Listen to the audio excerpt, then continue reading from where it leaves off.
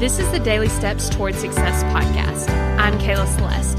If you're looking for a daily podcast to help you accomplish your dreams, you're in the right place. So let's take the daily steps toward success together. On today's podcast, I want to share with you something that I find very interesting.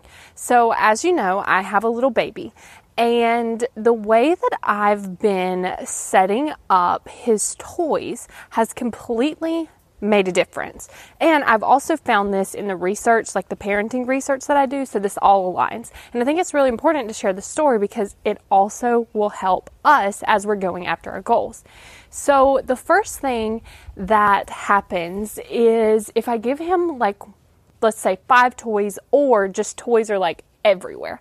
If that's the case, then guess what? He may play with 1 or 2 for a little while, and then he gets kind of bored, and then he wants to do something else. But if I have pretty much all the toys put up and I just give him 1 toy, he will play with that 1 toy so much longer than he would if there was 5 toys laying out. And I think this is very important to point out because we do the same thing. So think about having your strategy to go after your goal. And let's say that you have 5 different actions that you're going to take to reach that goal. So for instance, let's say that you're trying to sign clients in your business and you're okay, I'm going to do my podcast. I'm going to do Instagram stories. I'm going to do YouTube. I'm going to do Facebook, there's a lot of different strategies, right? Well, let's say that you have 5 and you're going to try to go after all of them all at one time. Well, a lot of times what happens, the same with the toys, is it becomes overwhelming and then we just end up stopping and not doing anything. But when we focus on that one thing, just like the 1 toy, when we focus on that, it's a lot easier to show up, do that one thing, and stay focused longer. And I want you to also think about in the instance of the toy situation, when the baby's playing with the 1 toy and he's only playing with the 1 toy, then he ends up learning so much more about this 1 toy. He's able to take that toy deeper. He's able to say, oh, what does this do? What does that do? Opposed to having 5 toys and he's not focused as long, but maybe he's playing with this toy for a second and then playing with the other toy, for a little while. So he never takes that 1 toy and sees all the possibilities of what it can do. Same thing with your strategy. If you're hopping from strategy to strategy to strategy, one thing that doesn't happen is you don't build your belief that this strategy will work. You don't build the belief that the thing that you're doing is going to work. Because you're not spending enough time there to see where you're not believing. Where are you not believing that you can't sign a client from this thing? Why do you not believe that? You're not spending time there because you're too busy jumping around doing all the things. Another thing that ends up happening is you're not becoming really good at the one thing. So you're not focusing on podcasting and how can you become a really good podcaster?